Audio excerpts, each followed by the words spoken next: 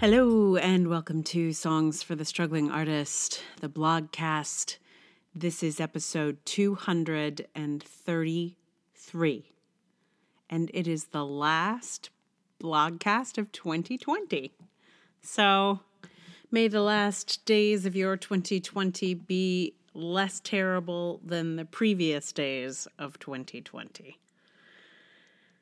You may notice that I sound a little different than usual. I'm like a week into a cold, and I do not know how I got a cold when I don't see anyone or go anywhere.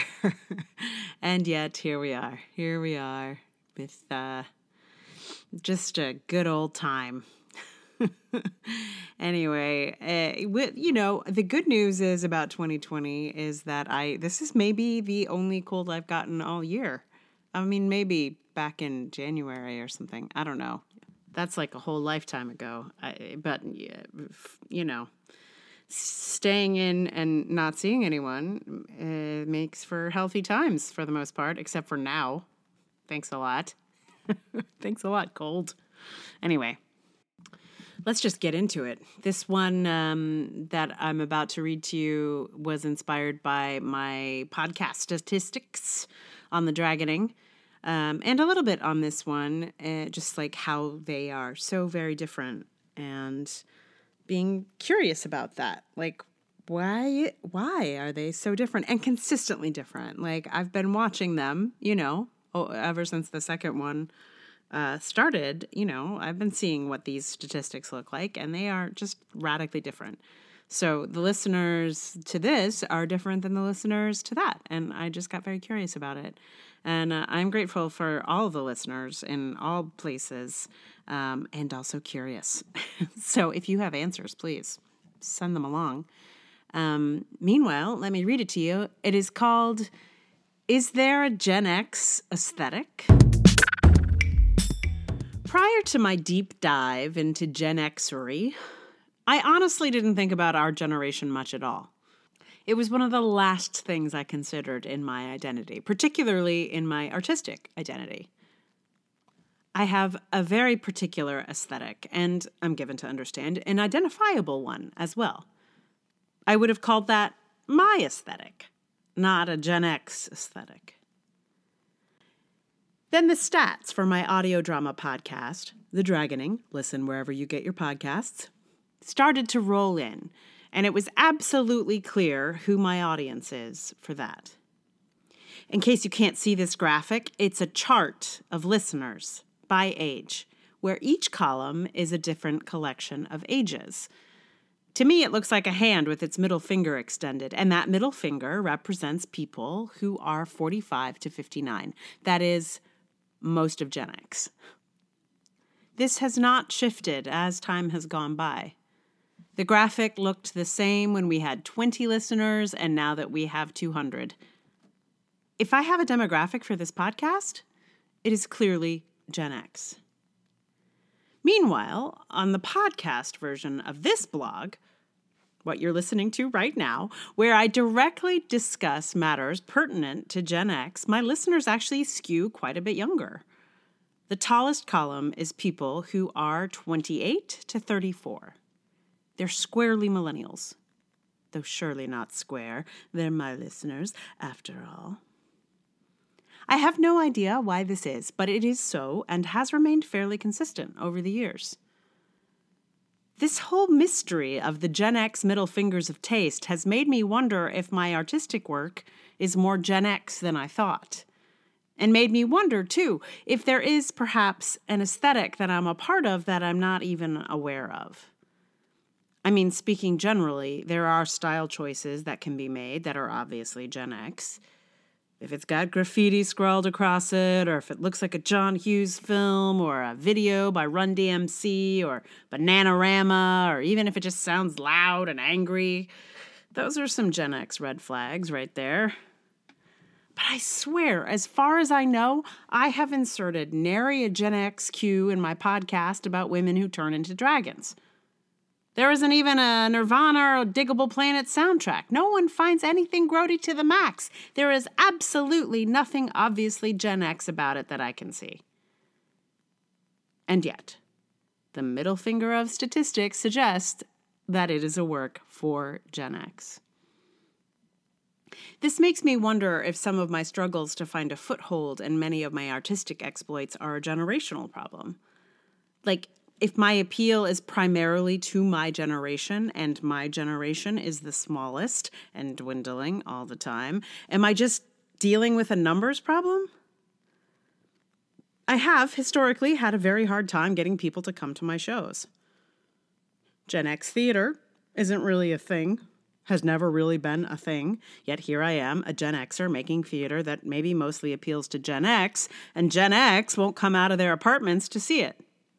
In the times when there is theater, and we're not supposed to be staying in our apartments, of course. But it's possible that Gen X will listen to a podcast if they feel like it, if it's for us.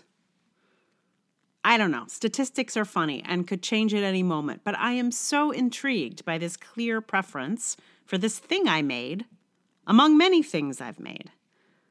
What about it specifically appeals to Gen X? Did I make an accidentally hyper Gen X world? Do we have an aesthetic? And is my aesthetic our aesthetic too? There are generational markers for sure. Millennials have pink and the whoop. We have, I don't know, torn up black clothes and mixtapes. And maybe a dragon dystopic utopian world I made up.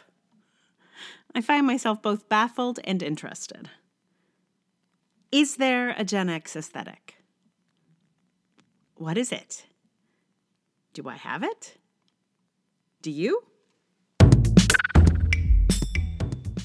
So the other thing that's slightly different between the stats of these two podcasts is that the Dragoning skews more female than this podcast, which I also find intriguing and confusing. Like, I talk about a lot of feminist business on this here podcast. So, I'm surprised that it skews more male here than the audio drama. It's like 53% or something. Anyway, I'm glad you're here, dudes. Thank you for listening. I wouldn't have expected it, and I always don't really believe it. But then I look at the stats, and they really don't shift. Like, I can't remember exactly what it is, but it's something like 53. And the Dragoning skews, 49% female, male 30-something, and non-binary 10%. So there you go. None of it makes any real logical sense, but I'm intrigued. I find it all very intriguing. Not in a marketing sense, like how will I speak to this age group now that I know that that's who's listening. Like, I don't know. I'm just saying what I'm saying, and I'm glad everyone is here. However old, whatever gender, I'm happy you're all here. So, I'm curious though. Curious. It's all very curious and interesting. And, maybe over time we'll shift. Who knows? So, hey, what am I going to put here for a song? Well, the thing is, I've been sick for a week, and so I have not rehearsed nary a song for you. Not even one. Never even picked up a ukulele or a guitar. And I've mostly been sneezing and coughing, so that's not good music. So what I'm going to do is I'm going to put a Bright Red Boots tune here from the albums from the old days from 2001, because A, I have it. B, I think maybe it also speaks to this question of aesthetics, because it's another form of stuff I've made that may or may not appeal more to my own generation. I do not know. It is all a great big mystery. Anyway, so I'm going to throw on a little Bright Red Boots tune. I'm going to go with I Don't Joke About Love, which is, I just re-listened to, and I was like, wow, my voice sounds different. I sound a lot younger, and I was. But also, I don't remember sounding that young. So, like, I haven't listened to it in ages, and maybe it's just, maybe it's just the particular way I was listening, so it sounded different, but it's funny. Like, I definitely... my voice has changed a little bit. That's a strange discovery that I had not particularly noticed. But maybe it's just on that song. Like maybe I was doing something like trying to be cute a little bit or something. I don't know. Who knows? I don't know. You tell me. You guys, you've been listening to the podcast for a while. Yeah, let me know if you hear a difference in time, because 2001 was a little while ago. Wow. Okay, so thank you so much for listening this year. If you are a patron on Patreon, I am working on your zines. I have the structure for the printed one. I haven't printed them yet. And I'm trying to get the PDF version together. But it's on the way. Working on it, happening soon. If you are not a patron and you want one of those zines, you could sign up within the next couple of days and I'll still send you one. How about that? Speaking of Patreon, it's patreon.com/Emily R. Davis. There's also Ko-fi and PayPal if you'd like to, support struggling artists this year. Or you could wait till next year. I'm sure need support next year as well. So thank you again for listening this crazy year, for being a part of the Blogcast experience. I'm grateful for all of my listeners to both the podcasts. And if you haven't heard the other podcast, check it out. It's now complete. We got 10 episodes and they are all there. So search for The Dragoning wherever you get your podcast. And here's a song that I wrote in response to an actor I was working with who was constantly flirting with me in a really confusing way, where he thought he was hilarious, but I was like, is this a joke or what's happening? Anyway, that's where this song came from. Actors, Anyway, here is I Don't Joke About Love. Well, I know you're a stand-up comedian, but you're sitting down tonight.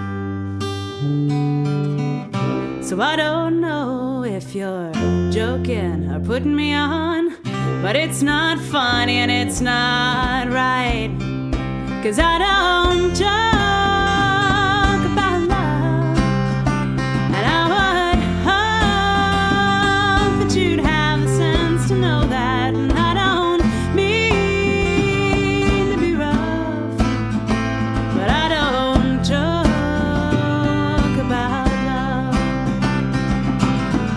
Well, I know you're a big top circus clown, but the tent is down tonight. You squeak your nose as you bandy love around.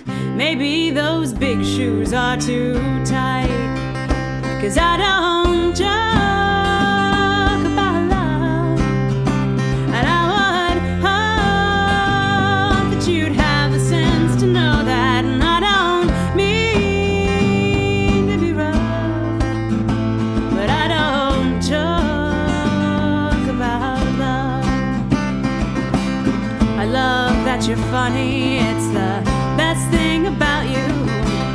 When you call me honey, you better make sure that it's true. You love like a madman, and then you play a cool hand. Well, I don't know if you are April Foolin',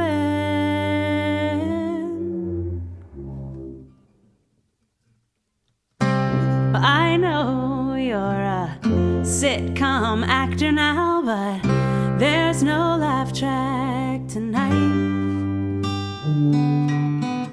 So when you tell me you love me with one eyebrow, you could be earnest or you might